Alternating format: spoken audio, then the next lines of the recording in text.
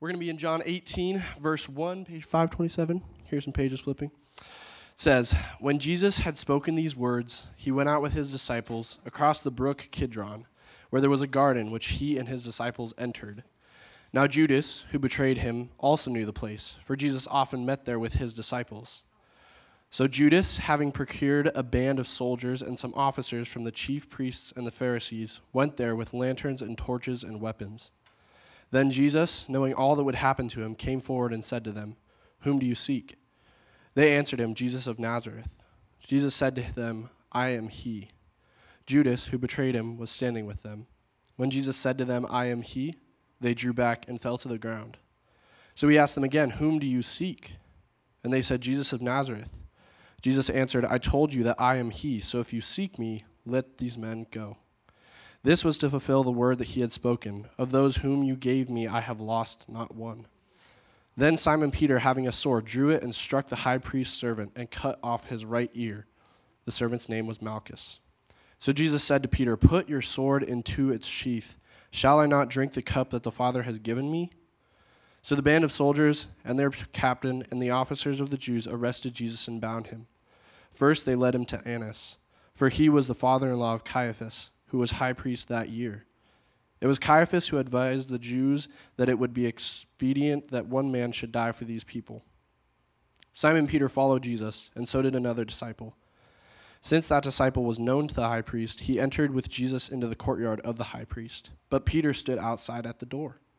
So the other disciple, who was known to the high priest, went out and spoke to the servant girl who kept watch at the door and brought Peter in. The servant girl at the door said to Peter, 'You also are not one of this man's disciples, are you?' He said, 'I am not.' Now the servants and officers had made a charcoal fire because it was cold, and they were standing and warming themselves. Peter also was with them, standing and warming himself. The high priest then questioned Jesus about his disciples and his teaching. Jesus answered him, 'I have spoken openly to the world. I have always taught in synagogues and in the temple, where all Jews come together. I have said nothing in secret. Why do you ask me? Ask those who have heard me what I said to them. They know what I said.' When he had said these things, one of the officers standing by struck Jesus with his hand, saying, 'Is that how you answer the high priest?' Jesus answered him, 'If what I said is wrong, bear witness about the wrong. But if what I said is right, why do you strike me?' Annas then sent him bound to Caiaphas the high priest. Now Simon Peter was standing and warming himself, so they said to him, 'You also are not one of his disciples, are you?' He denied it and said, 'I am not.' One of the servants of the high priest, a relative of the man whose ear Peter had cut off, asked, 'Did I not see you in the garden with him?' Peter again denied it, and at once a rooster crowed." This is the word of the Lord. You may be seated. Thank you, Stefan. Well done. Stefan, I like it. My name's Josh. I'm the pastor here. I get to preach this passage. I haven't been here. I wasn't here last week. I was doing the youth camp for all of our redemption. So that was sweet time just to be with all the junior hires and high schoolers from basically, I think, 6 out of the 10 redemption congregations. And that's my former life. I was a high school teacher, and then I was a youth pastor. So teens is sort of my jam. It's where I made the big bucks, some say. But here's what I was reminded of, just seeing my oldest is a 6th grader. They had all the way up through seniors. The teenagers just have a lot on their plate. And I was reminded that parents sort of kind of enter this window where their influence is sort of limited, not by necessarily their own fault. It's just kind of how it works. So if you're an aunt, an uncle, a grandma, a sister, a neighbor of teens, just remember how much encouragement goes, how much just lifting them up, because the world is trying to drag them down all the time. So if you think about it this week, text, take someone out, just bless one of the teenagers, the junior high and middle school, or junior high and high schoolers in your life. So that's what I have. We do have updates on sort of end of year giving. I want to give it next week, but I'm super excited to share just our Advent offering, what we did with that, and sort of how the end of year ended. It was great. It was very generous of the people of this church. So that being said, though, last week we had Juan Chavez. He's a blessing. He's a super sweet guy, and he's a great preacher. And he taught the second half of this Jesus prayer. Before that, we had Sandy Mason. So John chapter 17 has been Jesus lifting up his eyes and praying to the Father. It's the greatest prayer of Jesus' life. At least that's what we recorded. And we got to see Jesus' heart on display through his prayer life. And then chapter 18 happens, and the very first thing says, when Jesus had spoken these words, and then it moves into a new scene in this story. of Jesus. But here's how I want to sort of paint the picture. I want to remind you what John wants us to know about why he wrote this book. This is what John, the Apostle John, would say about why he wrote these words down. He says, now Jesus did many other signs in the presence of the disciples, which are not written in this book, so there's a lot more I could have said. But these are written so that you may believe Jesus is the Christ, the Son of God, and that by believing you may have life in his name. John wrote this so that you would believe in Jesus. Believe him now for the first time, or believe him again if you've already believed him for years of your life. Believe that he really is who he says he is. In this particular section, though, we get to see Jesus, the Son of God, and sort of some roles he plays that actually bring us life. And in this section in particular, we're going to see Jesus as the high priest. Now, what is a priest? A priest, if you come from a Catholic tradition like I do, it's the guy who stands up there, has the collar, says religious stuff, shakes your hand after. If he has a good sense of humor, then he tells you a joke. If he doesn't, you shake hands and you're on with yourself. Religiously and historically, a priest is simply the person standing before God or the gods and the people. Every world group, every language group, every geographical group has priests. Because every people group believes there's something going on out there that I can't quite see, and we down here on earth need some help. We need somebody to stand in between for us. And the answer that all of mankind has found on how to kind of have it in between us and the holy God is found in Genesis 3. It's Adam and Eve. They mess up. Hey, Adam and Eve, enjoy everything, just don't. That tree, it's a no-no. And they go and take and eat. And Eve gives it to her husband who's with her. And then God says, hey. And they run from the presence of the Lord. And then they cover themselves with fig leaves, setting into motion the trajectory of how every human soul deals with the idea of a God out there and me down here. We run or we cover ourselves. I'm running into addiction, into work, into workaholism, into motherhood, whatever it is, so I don't have to think about him or her, the gods out there and what they might think of me, or I cover myself with good works and performance and religion and all this. That's how religion works. And God steps down into that reality, and he calls the people Israel, and he says, yes, you do need a priest, but I'm going to set up the system for you. And he creates this priestly system where there's all these priests who are the go-between God and Israel. And they're to be the mediators between God and man. And specifically, there's one high priest who is the most important because he's the only one who can go into the temple, into the innermost part of the temple, the Holy of Holies, where the presence of God actually can dwell and do the work that needs to be done so that God and man can actually be in relationship. Because outside this temple, everything that's happening is either running and hiding or covering yourself with fig leaves.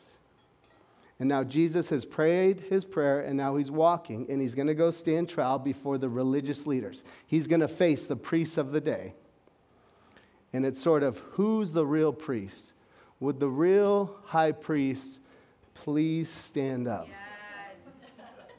Yes. Oh, Christine, throw your Eminem CD away. I like it, but that's awesome. That being said, let's pray and ask God to be with us this morning. God, we have a whole slew of stories in here, backgrounds, current situations. And we all need to know you as our high priest, our go-between, our stand-between, our mediator. And yet, because of sin and brokenness, we all have a skewed view of what that looks like. Just like the Jews did in this day, we still struggle to fully see you as the ultimate high priest. So God, help us to see. I just want us to see you more. If we could see you more this morning, God, our time is well spent. So help that happen today. In Jesus' name I pray. Amen. So here's what I want to do to get at this. Stephen did a great job reading it, but I want to kind of walk through the story and just kind of flesh out and color out a little bit just so we have a picture of what's happening. And then I want to stop and pause and say, why is Jesus the great high priest? And I think this passage gives us 4 reasons why Jesus is our great high priest. So I want to walk through the story and then say, Jesus is our great high priest because he's this, and this. So let's just walk through the story. So if you have your Bibles or a phone app or whatever, go to chapter 18. Let's put some flesh on this beautiful story that John wrote, who had firsthand knowledge, who was there, who wrote it down for our benefit. Verse 1. When Jesus had spoken these words, I just said that's the prayer he's now leaving. He went out with his disciples across the brook Kidron, where there was a garden. Other Gospels tell us it's Gethsemane, which he and his disciples entered. Verse 2. Now Judas, who betrayed him, also knew that place, for Jesus often met there with his disciples. Let's just pause right there. So Jesus prayed. He's in the upper room. He's having the Last Supper. He's having a great last moment with his people. And then he says his prayer, and he gets up, and he leaves. So this map, you may be able to see it, maybe not, just get the gist. Here's sort of what's happening. So that is Jerusalem, Old Jerusalem, upper city, lower city, and bottom left, you see those red dots start. That's where they think the upper room is. That's where the famous painting happened. That's where the Last Supper, that's where Judas did the betrayal with the kiss, all that sort of, that's where Jesus did his last. And then he walks out of the city of Jerusalem. Across, it says the valley of Kidron. Kidron means darkness or murkiness. And then he walks up to the garden of Gethsemane. He walks out of the city where there's protection and order. And he walks through the valley of darkness, valley of murkiness. Why do they call Valley of Kidron dark and murky? Well, this time you see the Temple Mount on the top right there. This is the Passover week. This is when all the sacrifices happening. This is when all the people have sort of flooded the city of Jerusalem. So Phoenix is hosting the Super Bowl next year. It's going to feel like that. That's what Jerusalem, like, there's too many people here. And what are they doing? They're not watching football. They're doing religious sacrifice. So there's bloodshed everywhere. There's goats and lambs and doves, all this stuff being slain because it's Passover week. And the way the Temple Mount works is the blood actually would flow out into the valley of Kidron, valley of darkness. So Jesus and his disciples walk out through this bloody valley into the garden. That's the setting.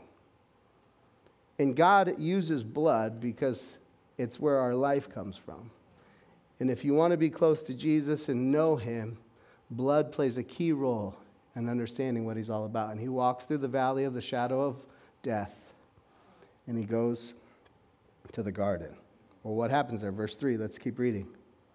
So Judas, having procured a band of soldiers and some officers from the chief priests and the Pharisees, went there with lanterns and torches and weapons. Pause right there. So they go there because Judas says, this is where he prays. I know where he's going to be. He's going to be there. That's what he does. I just know it. So he goes there. And who's he bring? He brings soldiers, Roman soldiers and Jewish officials. Why? Because the Jews are not in charge. The Jewish people are not a nation. They are under Roman rule. So if they want anything done, anything significant done, any executions to happen, they have to have Rome on their side. So they bring these Jewish officers and these Roman soldiers, and they procure a band of soldiers. Some people think it's 100 all the way up to 1,000. And they've got weapons to go get this lowly carpenter who has done nothing wrong, up to 1,000 people in the dark with lanterns and candles. Like, I'm trying to picture, the closest I have is Shrek, the original, when they're trying, there's an ogre, and they all run out with their lanterns. All these people going to kill this guy from Nazareth. He's a carpenter. He's done nothing wrong, and we've got hundreds, if not thousands, of people there to kill him. In the dark. Why in the dark? I think John poetically wants us to remember, just so you know, this is happening in the darkness. We live in a dark, dark world. I think Rome had a reason for it. They don't want to make a big commotion about this. This guy has got all these followers. How do we end this quietly? Well, we know where he's going to be at. Let's go out in the dark and take care of this, so hopefully this goes away. Because he's not the first. Hanukkah is a celebration of a Jesus-type character, Jacob the Hammer, who wanted to rule for the Jews. No more people over us. This is not new to the Jewish people. They have people rise up and they want to fight. This Jesus guy, let's take care of him. Let's go in the dark.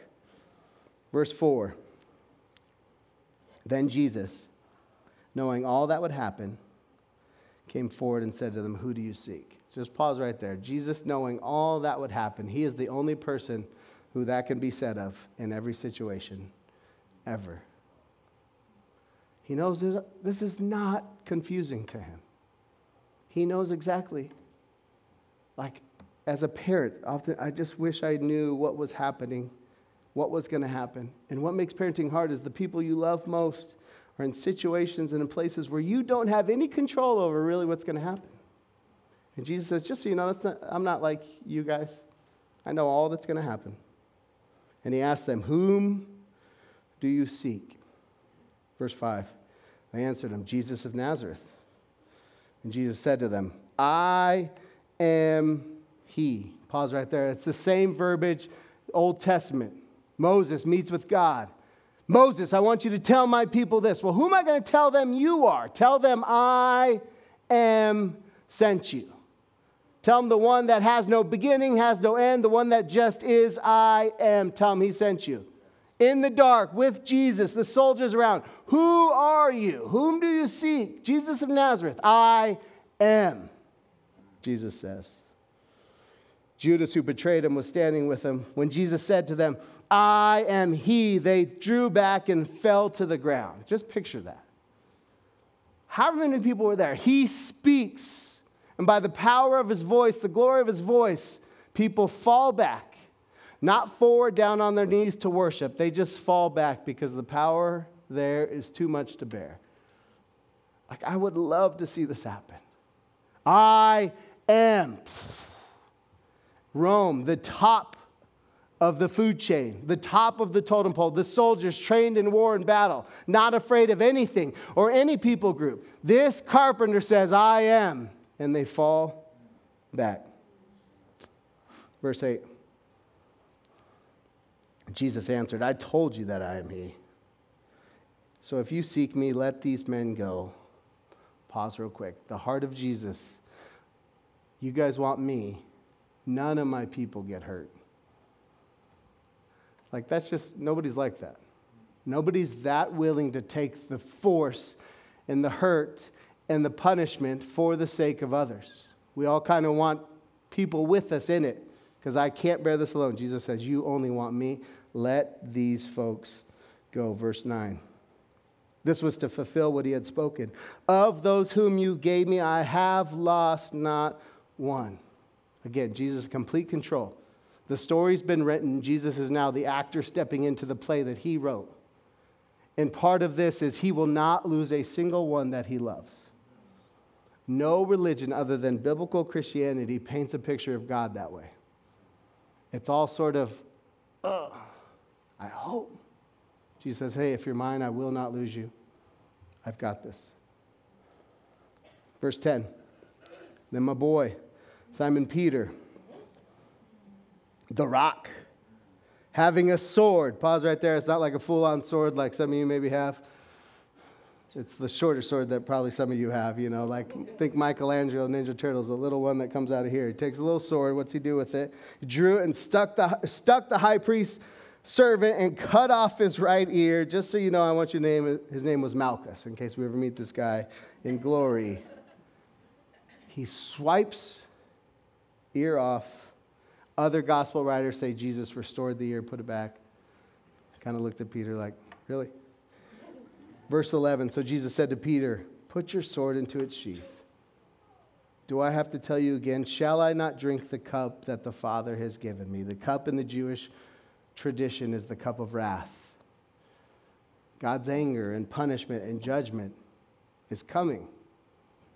And I have to drink it, and no sword can take it away. Peter, I've told you this. I've got to go drink the cup of wrath. Let's continue on. Verse 12. So the band of soldiers and their captain and the officers of the Jews arrested Jesus and bound him. And first they led him to Annas, for he was the father of Caiaphas, who was high priest that year. It was Caiaphas who had advised the Jews that it would be expedient that one man should die for the people. Pause right there. Here's where John's storytelling gets amazing. C.S. Lewis says one of his favorite books, just from a literary standpoint, that he's ever read is the Gospel of John, for its simplicity and its beauty and what it accomplishes in a short amount of words. And what John does now, he does this contrast. He's like, Jesus, zoom. And now let's look at Peter. Jesus, it's like a director in a movie. All right, we want to pan over here inside the house, what's going on there, and then outside the house, what's going on. That's what John's doing. He's like, I want you to see clearly the contrast of what's going on. And Jesus gets led the creator of the universe, gets led, bound, to Annas, who was father-in-law of Caiaphas, the high priest. What's going on here? He takes him back into the city, out of the garden, back into the city, not quite to the temple because they say there's a servant girl out front and there would not be a female guarding the gates of the temple. So this is probably the house of Annas. And who is Annas? He's the patriarch of the high priest system. In Jewish tradition, the high priest was supposed to be high priest from the moment he was assigned to his death. But now the Jews are under Roman rule and they have these short-term things because Rome's in charge. So Annas was the high priest, then his son became high priest, his son became high priest, his son, and now his son-in-law becomes high priest. But sort of like my sister married a guy that has a family business. I think he's great, but I bet a lot of people still go to his dad for, he's like, this business is, you're all right, but I'm going to your dad. He's the guy that, Annas is sort of the dad, started the business. So when Jesus gets led to the high priest, the first stop is with Annas, not Caiaphas, who is technically the high priest there. And he's probably at Annas' house, and Peter's following, and they're at the courtyard, front yard of this man. Verse 15 zooms over to Peter. Simon Peter followed Jesus, and so did another disciple. There's a lot of speculation which disciple. I don't know. Probably John, but I don't want to fight about it unless you want to. We can talk after. Somebody else was there. Let's call him Stephan. Since that disciple was known to the high priest, he entered with Jesus into the courtyard of the high priest. So Peter's following. This other disciple seems to know some high people. That's why a lot of people maybe don't think it's not John. He's like, I don't think he was that connected. Some people think Joseph of Arimathea, who we'll study a little, but somebody who knows some people kind of gets the in. But Peter stood outside at the door. John wants us. Jesus is bound and dragged. Peter stands outside the door. So the other disciple who was known to the high priest went out and spoke to that servant girl who kept watch at the door and brought Peter in. Hey, Peter, come on, man. And the servant girl, as he's walking in at the door, said to Peter, notice what she says. It's very sweet and innocent. You also are not one of the man's disciples, are you? Nothing like accusatory, not like, hey, you drank the Kool-Aid of that crazy man. You're following the guy who thinks he's king of the Jews? Just a sweet little Caroline Steinbrecher at the door. I think I saw you with that other guy. And how does Peter respond? He said, I am not. This begins the contrast between Jesus, the faithful one, dragged, Peter watching and denying. I am not. Verse 18. Now the servants and the officers had made a charcoal fire because it was cold, and they were standing and warming themselves. Peter also was with him, standing and warming himself. Jesus is on trial. Peter's getting comfort around a fire. Verse 19, then the high priest then questioned Jesus about his disciples and his teaching. Pause. So he's probably with Caiaphas now, and he says, tell me about your disciples. He doesn't ask about his identity, doesn't ask about his purpose, doesn't ask, are you really the Messiah? Jesus gives ample opportunity from the lowliest of low to the highest world leader to ask the right questions and to get the right answers. And they're seemingly never interested in actually knowing who Jesus is. They say, well, tell me about your disciples. They want to know, is it like 12 like we've heard? Or do you have like hundreds in the waiting? Why? Because Rome's in charge. The Jewish religious leaders are sort of the governors, the ones kind of in charge of the Jewish people. And they know we want to squash it. Tell me about your disciples. Jesus doesn't say a word. Why? He's always protecting his people. Tell me about your teaching. Jesus is like, all right, here we go again. Verse 20, Jesus answered, I've spoken openly to the world. I've always taught in synagogues and in the temple where all Jews come together. I have never said anything in secret. Pause right there. This hit me as I was teaching last service, actually. No human can say this about themselves ever. Everything I've ever said has been public knowledge. There's not a secret that I've ever kept. That is fascinating. And in a world where like cynicism is sort of the new air we breathe because we can't believe anyone, because we don't know what's real and what's fake, Jesus said, there's never been anything, look at anything, read anything, listen to anything I've ever said. There's no secrets here. 21, Why do you ask me? Ask those who have heard me and what I said to them. They know what I said. Verse 22, when he had said these things, one of the officers standing by Jesus struck him with his hand, saying, is this how you answer the high priest? Likely it was a backhand, like, psh. I don't know if you've ever seen somebody backhanded, but it is embarrassing. I was driving in high school to a baseball game with my buddy, and he popped off at his mom, and she's driving, and she said, blah, psh, don't you ever, boy. I'm like, this is the greatest thing I've ever seen, and the most terrifying thing I've ever seen. Like, is this just how parents used to, like, that is not allowed these days. Maybe it should be. But boom. Some, like, mid-level soldier, the creator of the universe. Jesus answered him. Jesus didn't hit him. Jesus didn't squash him. Jesus didn't sarcastically respond, which is the American way to handle stuff. Amen. Verse 23, he does this. If what I said is wrong, bear witness about the wrong. But if what I said is right, why do you strike me?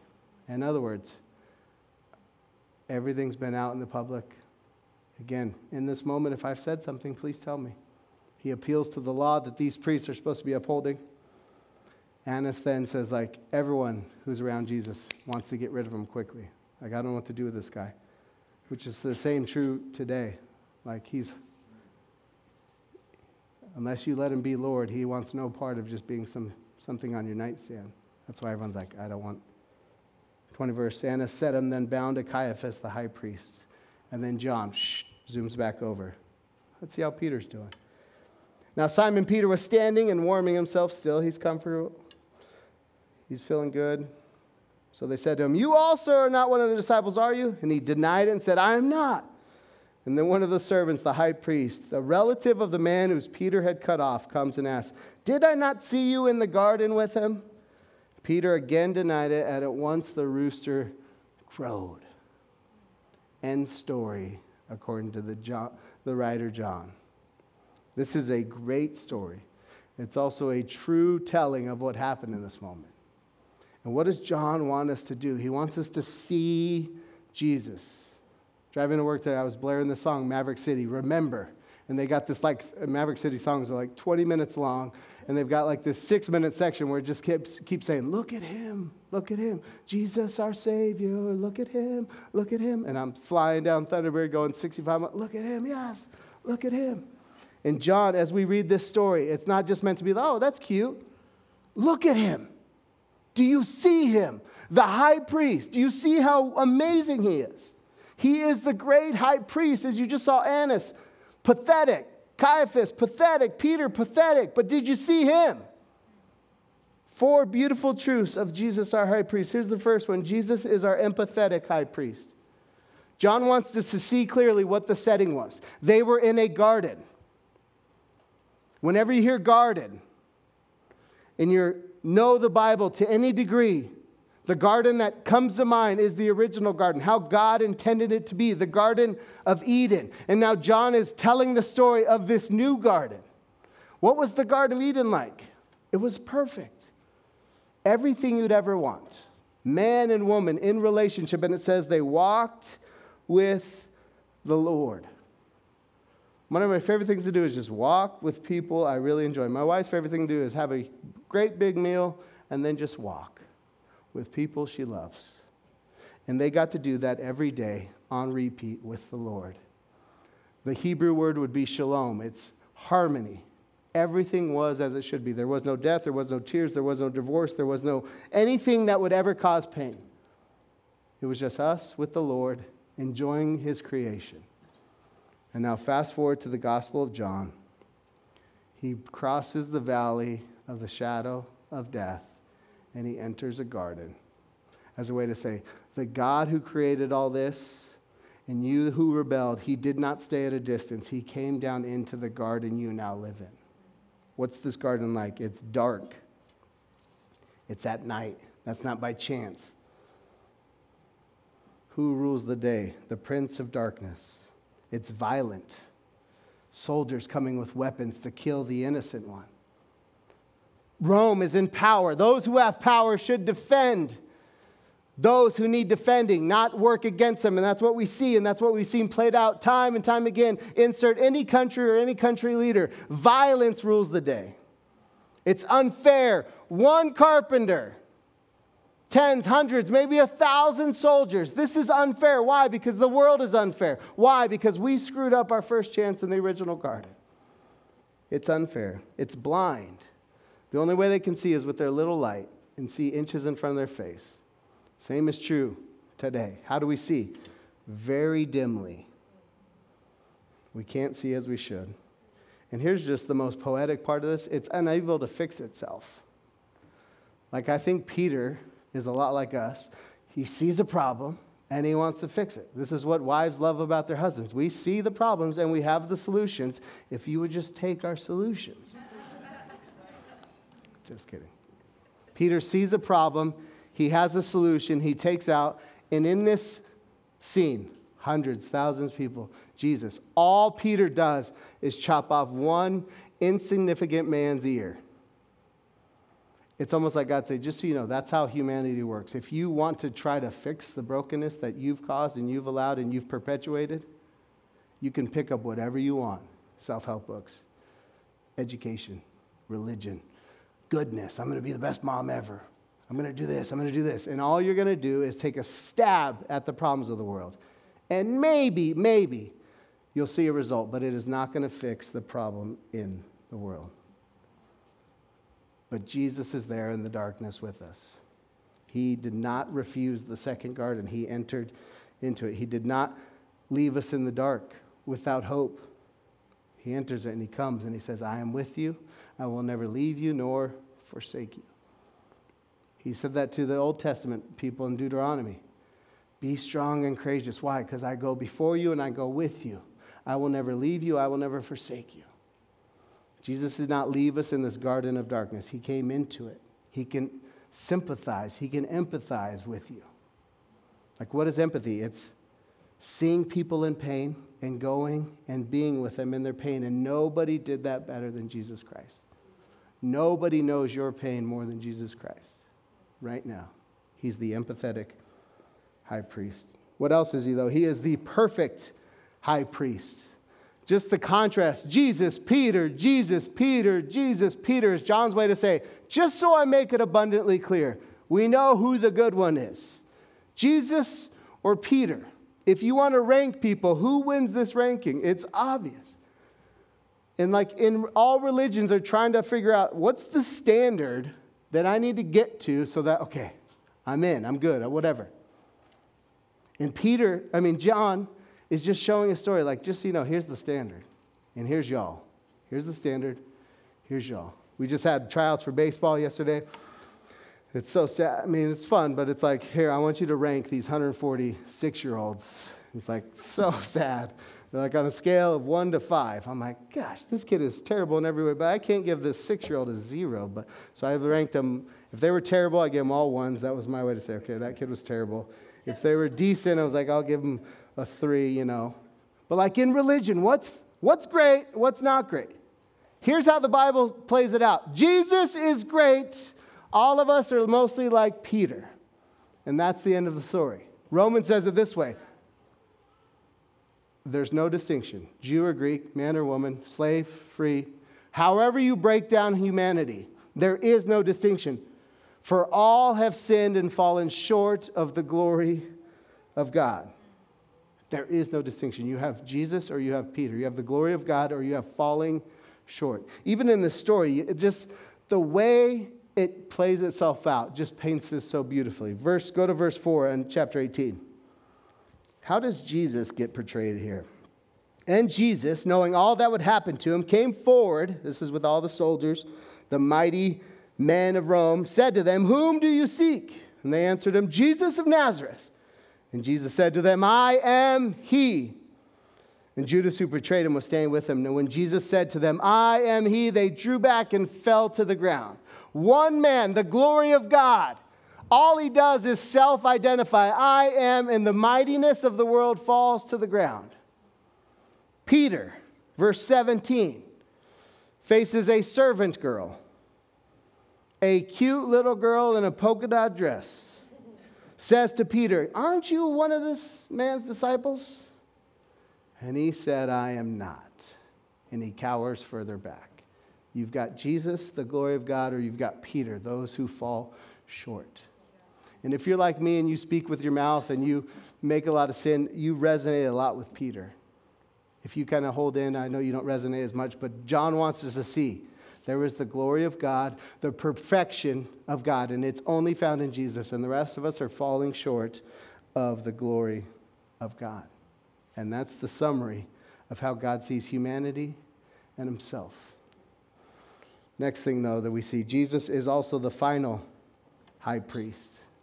Like he's here to end this job of Jewish high priestness. It's not to keep going. Our Jewish brothers and sisters, our Jewish neighbors, our Jewish friends, the system was supposed to come to an end. It was supposed to have a fulfillment. Every T was going to be crossed, every I was going to be dotted in the person of Jesus, and that's what he does here. You see, the way the Jewish faith worked is they had people who oversaw them. They had kings. They asked for a king. God said, I don't think you want this. No, we do. All right, so he gave them kings to kind of civilly rule them. Prophets were the ones that were speaking the things they didn't want to hear, especially in regards to justice and injustice. And then priests were the people that were stood before God and man. And that system had an end date, and it ends here.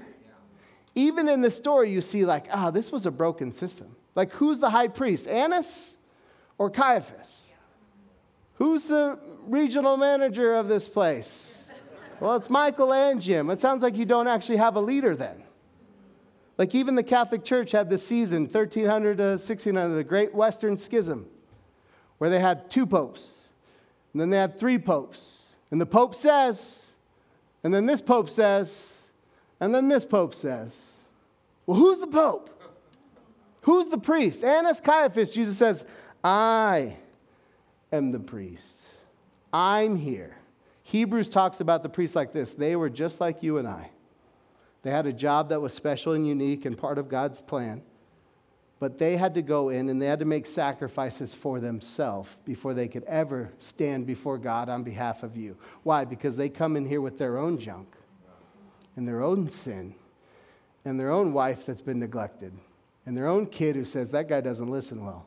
And all this junk. And they have to, before they do anything as the mediator between God and man, they have to cleanse themselves of sin. And that system has an end date because Jesus has showed up. He's like, listen, this is my job now. I just want to look their interaction. Verse 19. The high priest then questioned Jesus about his disciples and his teaching. Jesus answered, I've spoken openly to the world. I've taught in synagogues and the temple where all the Jews come together. Nothing's in secret. Verse 21. Why do you ask me? Ask those who have heard me what I said to them. They know what I said. Verse 22, here's what we talked about earlier. When he had said these things, one of the officers standing by struck Jesus with his hand, saying, is that how you answer the high priest? Jesus, how should he have responded if he was like me and like you? He should not have said he's silent. He should have retaliated because that's how humans function. You did this to me, I will do this to you. You said this, I will say this. I will better you, I will top you, I will hurt you because you hurt me. That is humanity 101. My kids learned it before I taught them it because Ozzy's retaliating. I didn't teach him that. He'd come out of the womb with that. And Jesus now, the high priest, it's like he's in the temple. Does he need to make sacrifice for himself? It's like one final test slapped from one of his beautiful children that he created. And he does not retaliate. It's like all the tests have been passed.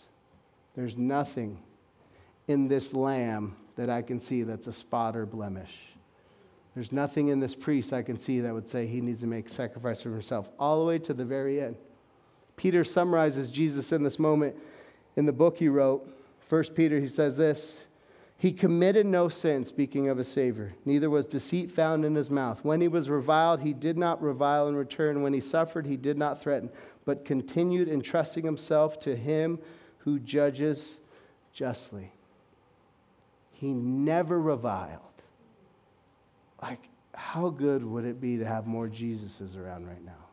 He never returned. He never retaliated. He never spoke up. He never responded. Ever. to the very end. Why? Because he is our perfect high priest, and he's the final high priest. There will never need to be another person to stand before God and me or anyone in this room, because the final high priest has shown up. And it's not Annas, and it's not Caiaphas, it's no one else. It's Jesus Christ. And Annas and Caiaphas see him and they say, I don't want him. And verse 24, what happens? Then Annas sends him bound to Caiaphas. You deal with him. So Jesus, bound, goes to the final high priest on trial before he goes to Pontius. What do we take of this? Here's where I think everyone was on the same page in the Jewish faith. You see Passover week, there's blood in the air. Like, I don't have a very good, strong sense of smell. I can't smell anything. My dad can smell like we're hunting. I smell him. 400 yards this way, let's go. It's like, in Jerusalem, you didn't need a good sense of smell to smell blood in the air. That's all you could probably smell. And everyone knew Judas, the betrayer, Peter, the betrayer, the denier, Jesus, the Holy One, Caiaphas, Annas. Anyone in this story knows that blood must be shed for the forgiveness of sins. That is a fact that all Jews assume to be true. Here's where this story takes a turn. The high priest, Jesus, is not just the high priest. He's also bound, and he's going to be the sacrifice himself. He is not going to sacrifice a lamb on behalf of the people. He is going to be the sacrificial lamb. Nobody saw that coming. Nobody in this room saw that coming. Nobody saw a God that was so perfect and so good and should stay at a distance from us. And instead he says, I will go as the sacrificial lamb for you. This system was not meant to stick around. It was meant to point towards me. And I am here. And Caiaphas, in verse 14, on accident makes a gospel statement proclamation. It was Caiaphas, verse 14, who had advised the Jews that it would be expedient that one man should die for the people. This guy who was blind makes a comment, actually being the gospel truth, that one man must die for the people. His reason is wrong. It's expedient, meaning practical. Here, Jews, here's what you need. You need to end this problem. So just let's kill one of these people so this goes away, so Rome will leave us alone. Jesus says, no. For God so loved the world that he gave his only begotten Son, that whoever believes in him shall not perish but have everlasting life. How can that be true? Because one man must die for the sins of many. And it happened with Jesus Christ, the great high priest. His death is sufficient. He is the sufficient high priest. You don't have to look anywhere else. You have to look at other religions. You don't need to read more books. You don't need to pray more. You don't need to meditate more. You don't need to do whatever you think you need to do more. You just need to look to Jesus. His death was sufficient. One man would die for the people. Amen. Jesus is the empathetic high priest. He's sufficient. It's enough. You don't have to look. He's the final. And he is perfect, unlike you and I and Peter. And yet he invites us in. He went to the garden of darkness for us so that he would be dragged away to be killed. Instead of us, the sinners, the broken ones, the ones who deserved it. This is good news. This is the gospel. One man dying for the sins of many. And all who place their faith in him will receive eternal life. Amen? Amen. Let's pray. Jesus, thank you for story.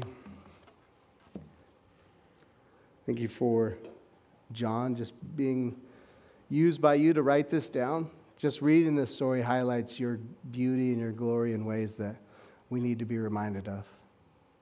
So I got to pray we would leave here more in love with you. For those of us that are still figuring it out, still maybe unsure of the foundation we stand on with you, I pray that the direction of our steps would lead us more to the cross and to a sure and finished faith in Jesus. And not to something like Peter, where we assume we can take something out. There's a tool in our tool belt that we can use to push back the problems in our life. It is just you. God, thank you for your empathy, the fact that you are close to us who are hurting. We don't have to retell you our story. You get it. You understand our tears. You understand our loneliness. You understand it all. And you've come close. And instead of letting our sin keep you away from us, you came and you died in our place so that our sin would not have the final say, but your cross would. Jesus, we love you. Thank you for this time. Amen.